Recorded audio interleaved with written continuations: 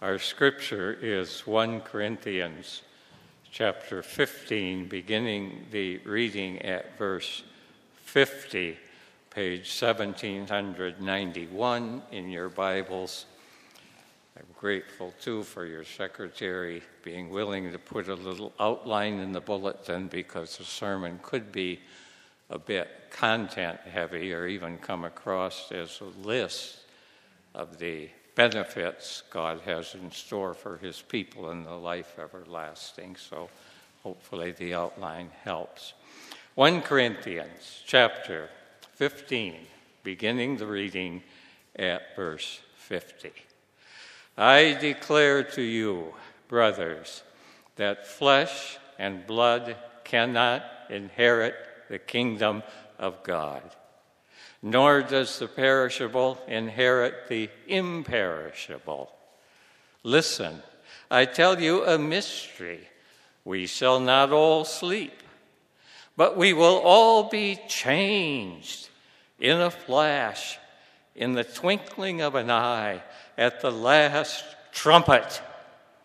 For the trumpet will sound, the dead will be raised, imperishable, and we will be changed. For the perishable must clothe itself with the imperishable, and the mortal with immortality.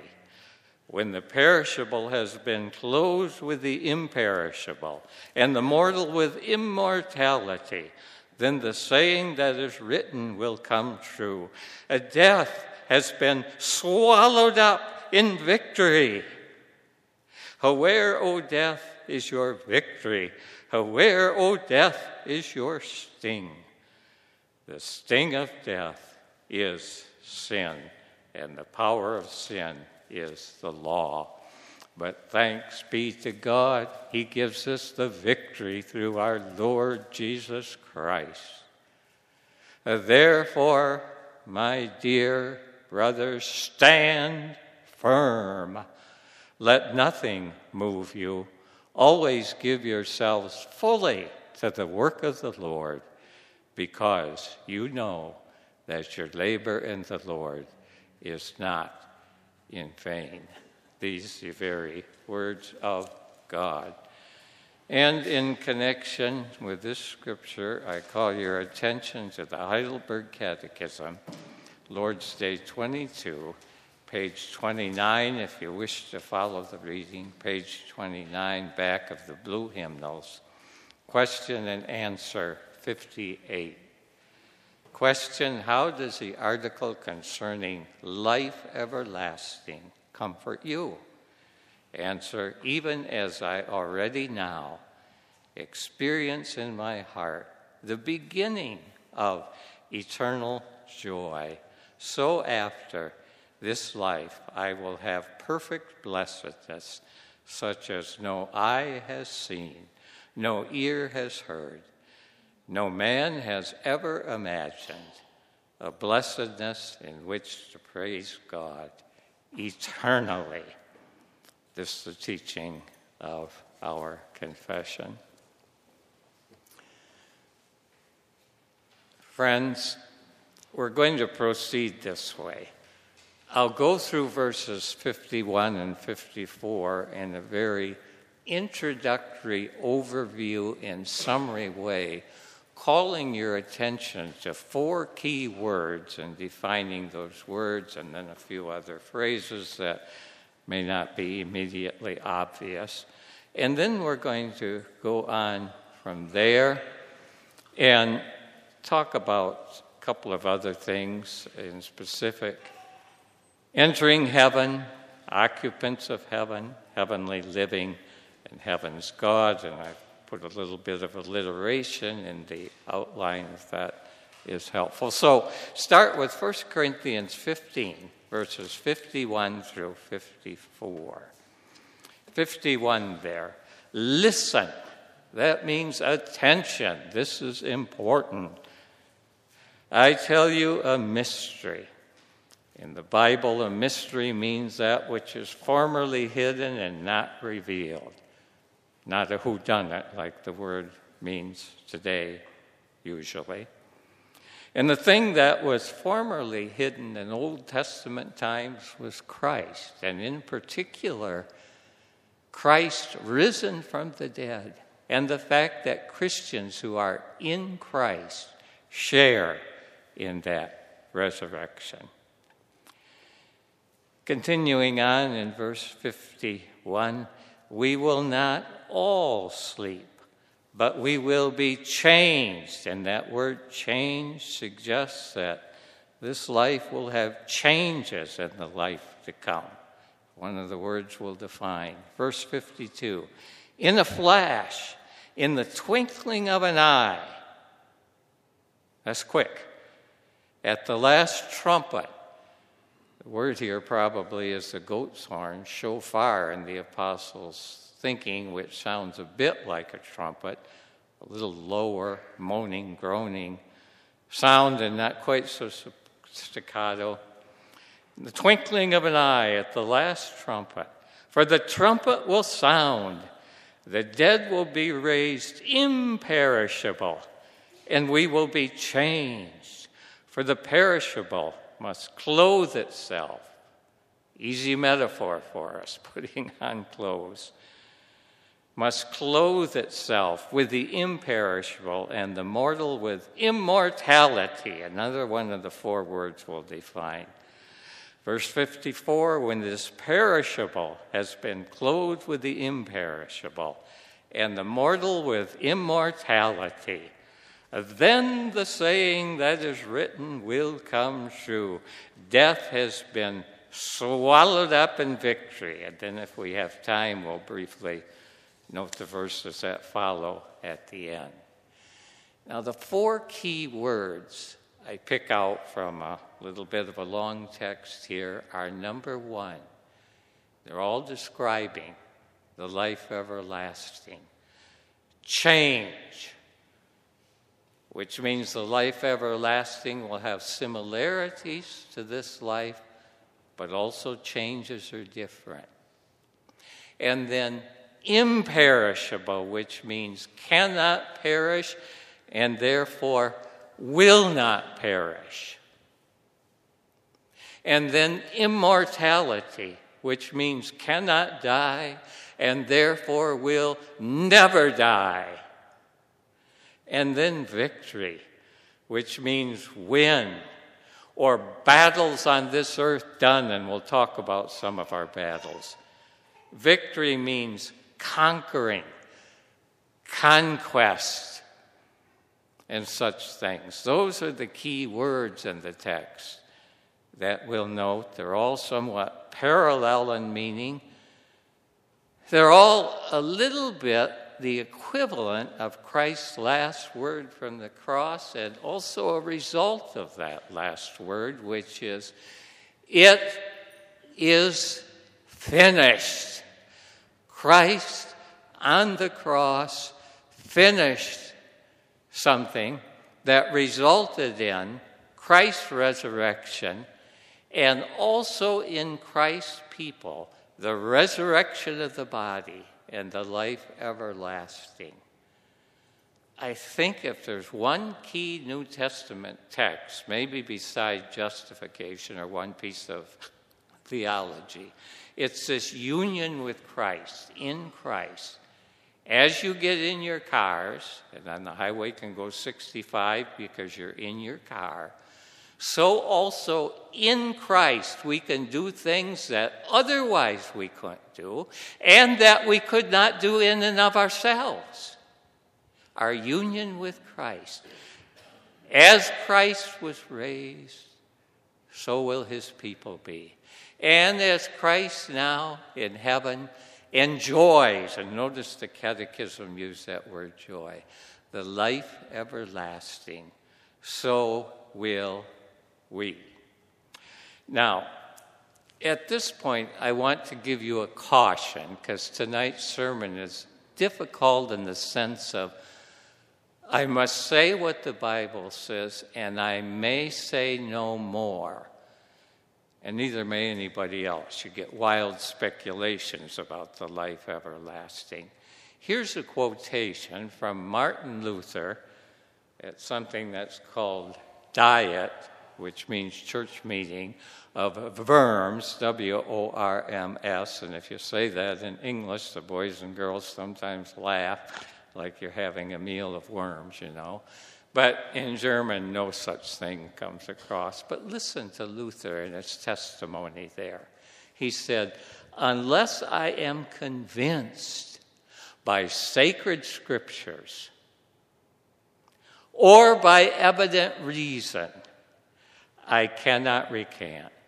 For my conscience is held captive by the word of God, and to act against conscience is neither right nor safe. And I want you to know that anyone who talks to you about the life everlasting has not been there. Me too. And I must say what God says, and I can draw what Luther calls evident applications or evident evidence from the Word of God. So listen carefully. I won't keep repeating Bible texts, and I won't keep repeating this business of evident reason. But you must be given both, the Word of God and evident reason about our subject, the life everlasting. Now, with that much said, let's move into applications, basically, about what the everlasting life is going to be all about. The first thing I have here is a question. Do you have fears about entering into the life everlasting? I'm going to give you a quote from John Bunyan from his Pilgrim's Progress, the second best-selling book in all of history. Listen to these words. Bunyan to evangelist early in the Pilgrim's Progress. He said, I perceive by the book in my hand that I'm condemned to die, and after that to come to judgment. And I find that I'm not willing to do the first, nor able to do the second. Then said Evangelist, why not willing to die, since this life is attended with so many evils? The man answered, because I fear that this burden that's on my back will sink me lower than the grave. And he goes on from there. And then I want you to hear, Bunyan was scared to die. That's why I'm quoting him. And God's people sometimes are too. I certainly am. I'd rather live than die, and I fear some things about death, pain, suffering, and so on. But I want you to hear Bunyan's description of Christian when Christian dies. Listen to this again. Finally, they came to the river of death. As I looked upon that wide stream, Christian says, I could never make it through those cold waters. But hopeful his companion encouraged him on and said, we must pass this way to get to the city. And so they put their feet into the water and started across. But no sooner had Christian entered the river until he lost his footing, and the waters flowed over his head. He cried, the sorrows of death have compassed me about. The billows go over my head. I shall never see the land that flows with milk and honey. With that great horrors fell upon Christian, so that he could not even remember the mercies he had enjoyed in the way of his pilgrimage. Yet his companion, hopeful, sought to comfort him and to help him up. Christian went under several times. He suffered from an awful fainting fit and was plagued by many doubts. We'll get to doubts soon. But the angels assisted them, and at last they stood safely at the other side. You know what the author who wrote this in Bedford jail is telling you? He was scared to death to die. And so I ask that question first. Are we scared to die? If so, keep listening. We'll come to comfort. The second thing I want to mention is these near-death experiences Do you know anyone who's had one?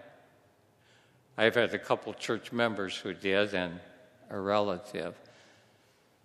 We started hearing about them in the 1970s. First, these near-death experiences were mostly positive, but then after a while, people who said they went to hell and come back. Now, what do you make of that? What does a pastor tell people about these things? I can only tell you what I tell them, consistent, I think, with Luther's testimony to Scripture and evident reason. I say that when it comes to our experiences out of body, remember that experience is not infallible. Different witnesses of accidents see things differently. Experience can be mistaken.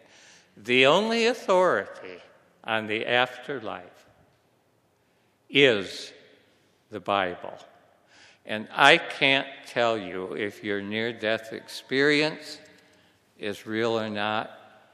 All I can do is tell you what the Bible says about the resurrection of the body and life everlasting. That's how I deal with such things. And then I'm going to mention another thing because it irritated me, something awful. Haven't seen it on television for some years. Once I saw a program where there was a medium, I guess you'd call him, named John Edward. There was an audience of people asking about loved ones gone on before. And Edward would say things like, "Aha, I see your loved one who died on the other side, and they're okay and they're happy." Why did that hit me wrong? That's why I remember it all these years later. You'd hear nothing about Christ or salvation, not to mention the fact that a medium is what Saul, remember King Saul went to console the medium?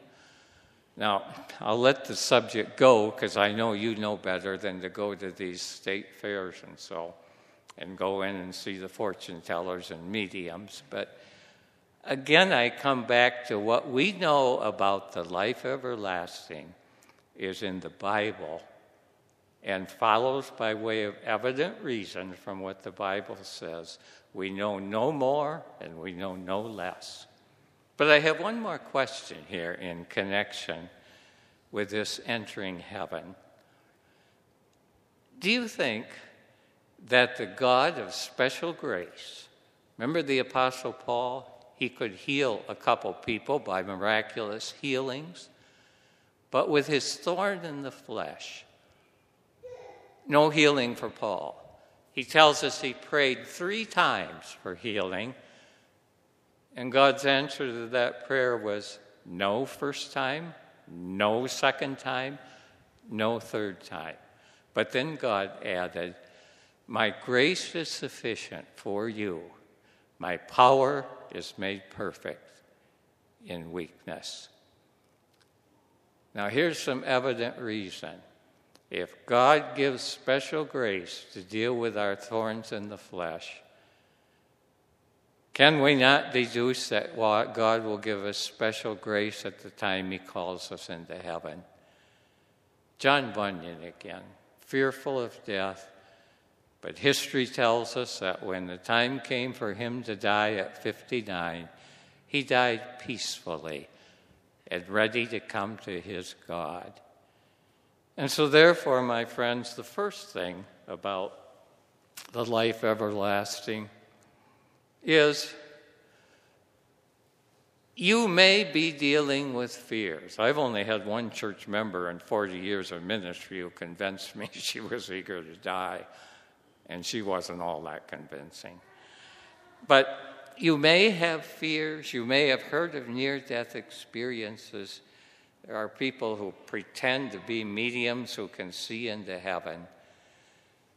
The bottom line of entering into heaven is that God is going to call us over. And I assume as the time comes for us to enter into the life everlasting, there will be special grace for those moments. Maybe some of you have seen it in loved ones who've gone on before. And that brings me to the next set of sort of facts about the life everlasting. Heaven's occupants. There will be angels in heaven, won't there? Bunyan testified to angel help with dying. Some near-death experiences mention angels, the good angels, of course, not the wicked angels. Hebrews 1:14, are not they angels, ministering spirits, sent to serve those who will inherit salvation? I don't know if we all have a guardian angel. I suspect not, but we have guardian angels, that's for sure. And then there's the apostles' word, for me to live as Christ and to die as gain.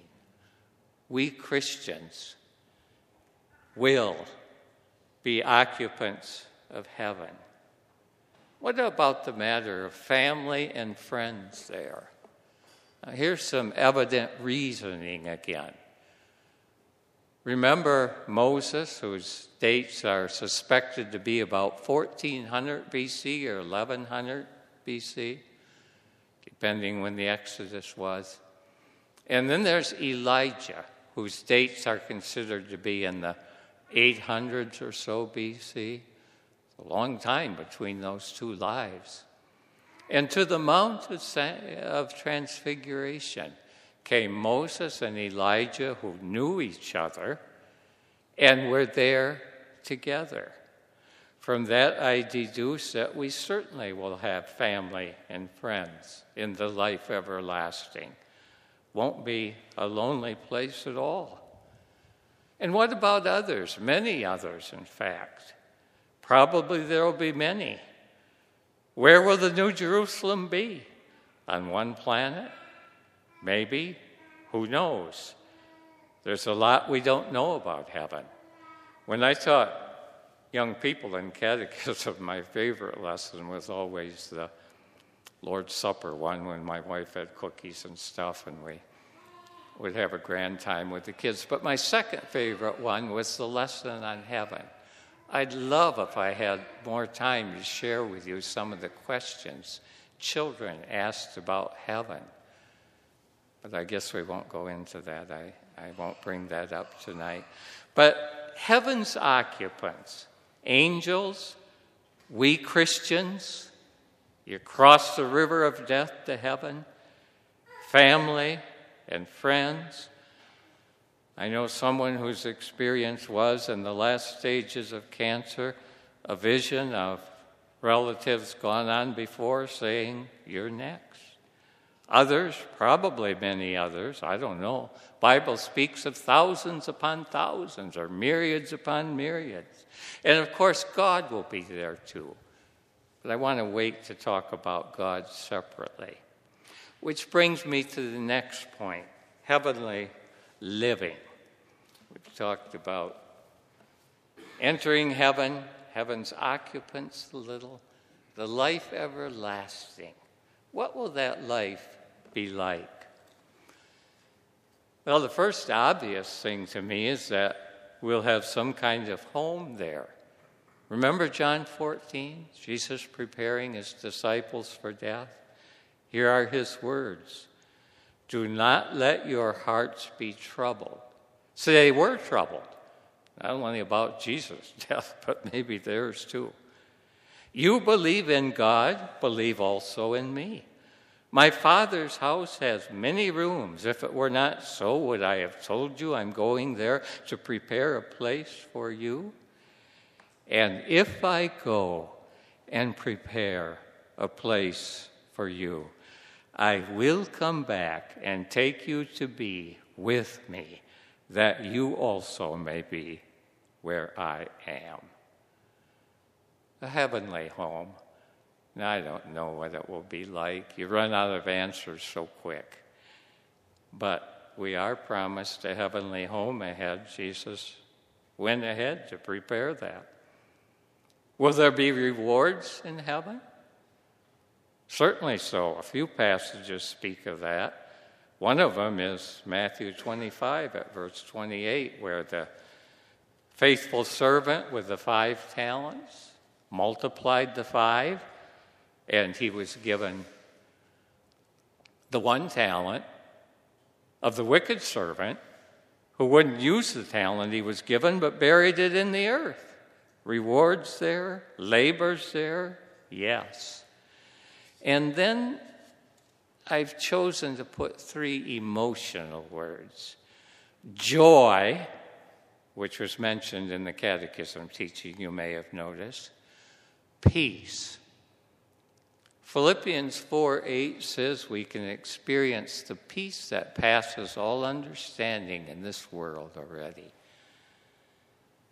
Well, then it seems to me evident reason that we can possess the peace that passes all understanding, that passes all earthly understanding in heaven. That's evident reason, right? Peace there. And then I put the word comfort. Catechism teaches that. What's your only comfort in life and in death? Comfort means in Latin with strength. My favorite word for it is security.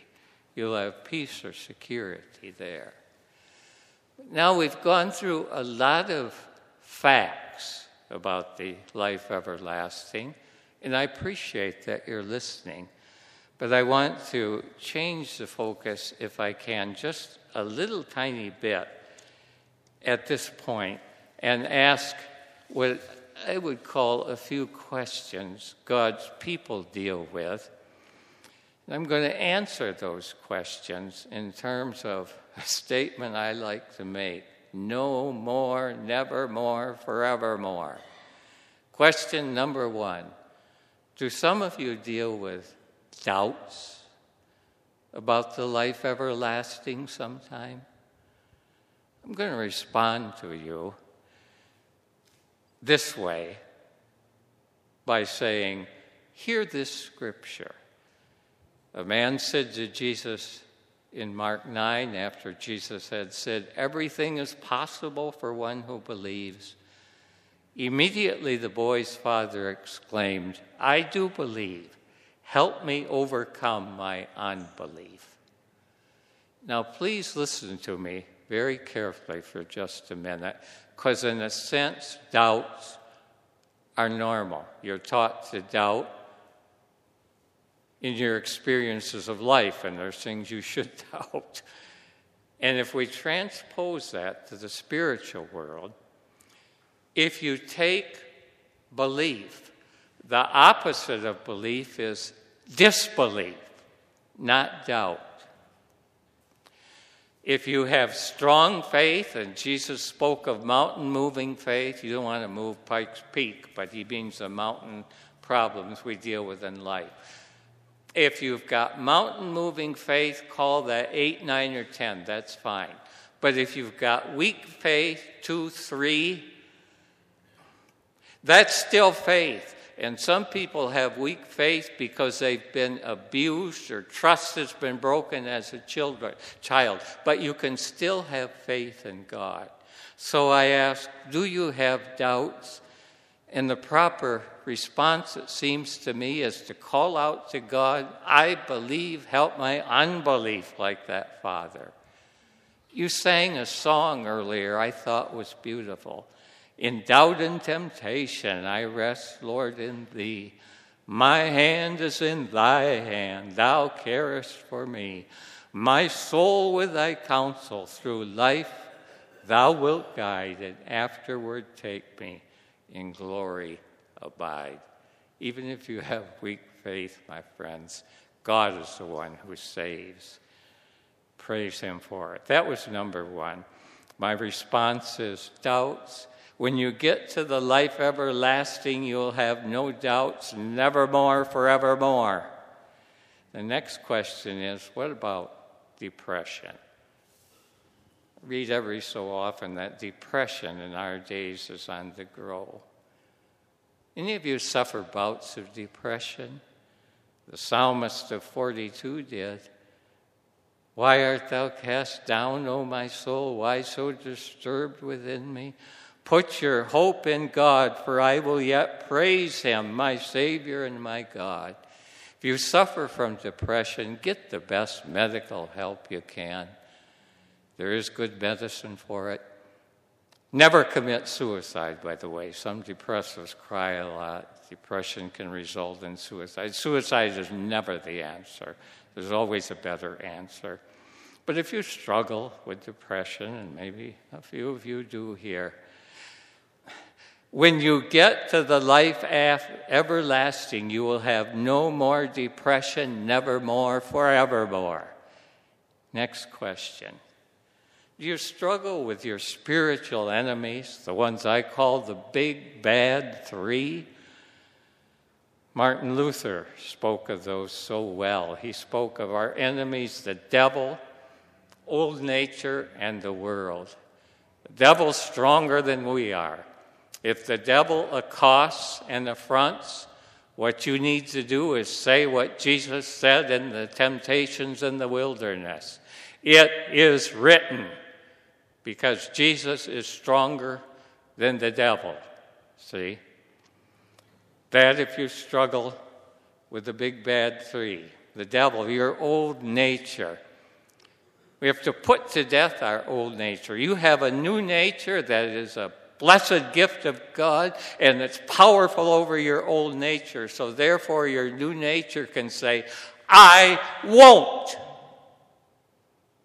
To the remnants of the old nature that want to drag you down. The devil, the nature, the world. How many of God's people don't follow the worldly ways or just 10, 15 years behind the world? Why don't we ever hear the word antithesis anymore, meaning living antithetically or against the theses or ways of the world? Why are we so worldly? Now, I don't mean that to be an accusation to you. I don't mean to be getting negative now. The point I want to make is we've got enemies out there, those big three bad enemies. And when we get to the life everlasting, there will be no more of those spiritual enemies, nevermore and forevermore. Next question, have any of you fallen into sin recently? Succumbed to sin, big sins, public sins, secret sins, habitual sins. And it's so easy to fall into sins on the internet, so private, and so many people fall into pornography and such stuff, including God's people. My response to you is, you're not too big a sinner for God. Not at all. If we confess our sins, John tells us he's faithful and just to forgive us our sins.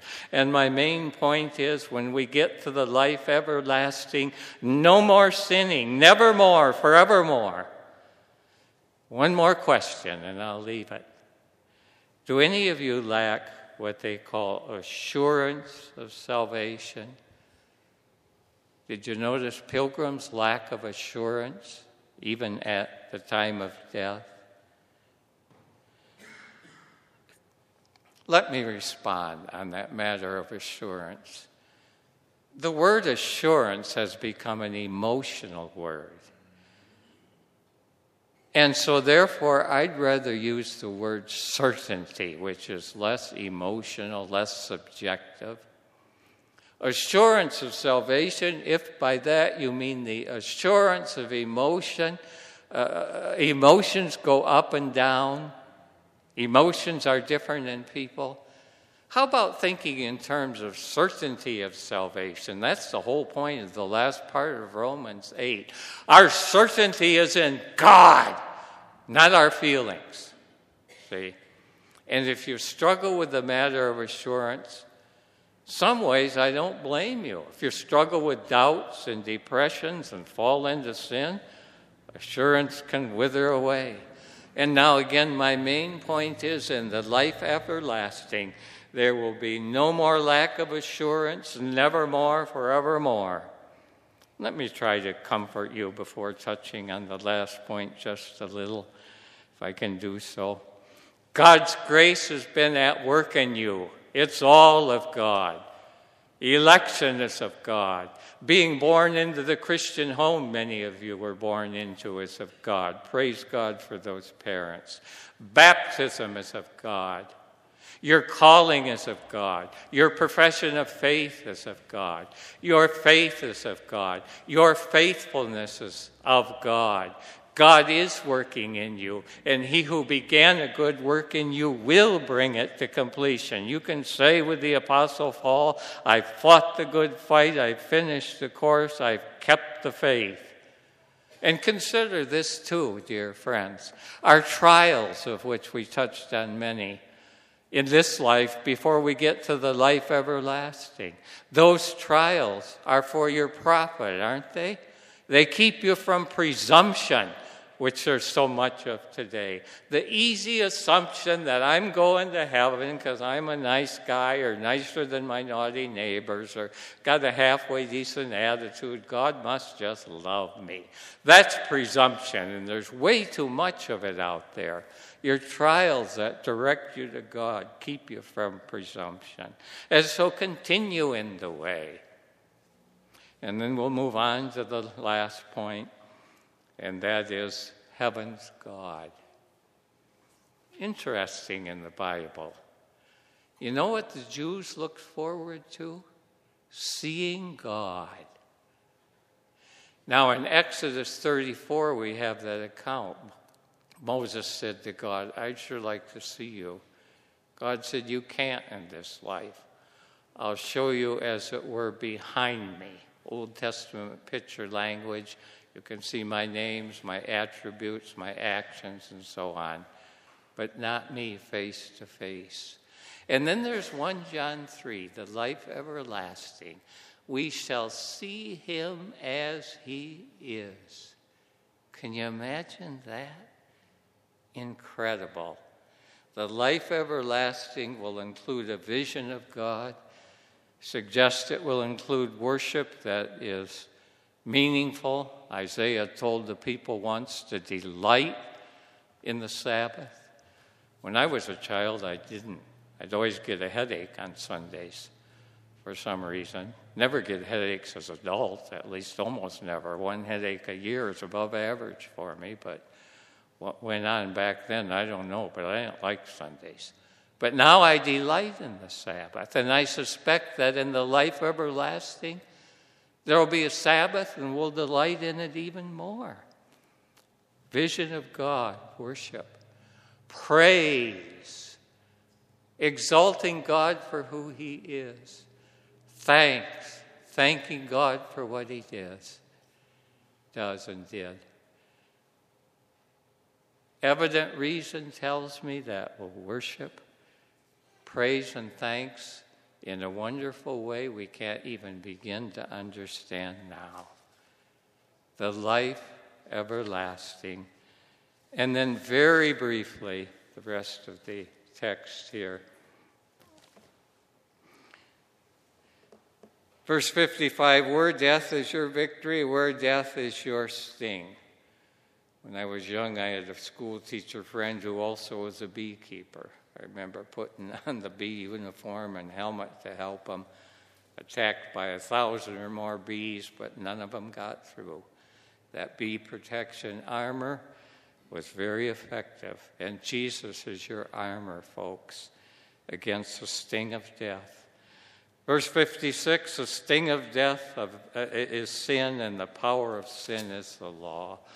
And then no wonder the apostle concludes the way he does. But thanks be to God. He gives us the victory. Repeats that word victory to summarize it all. Through our Lord Jesus Christ.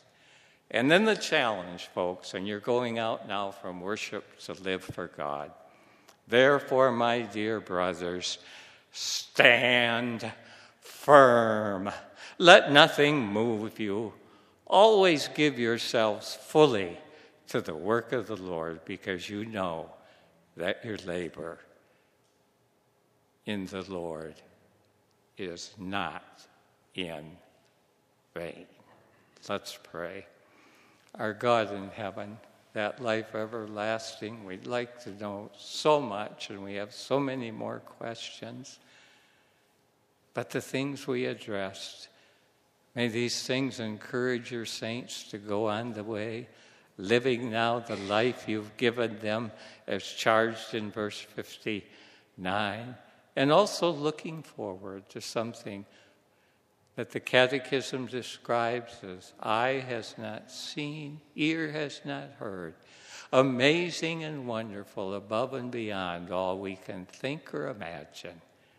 Amen.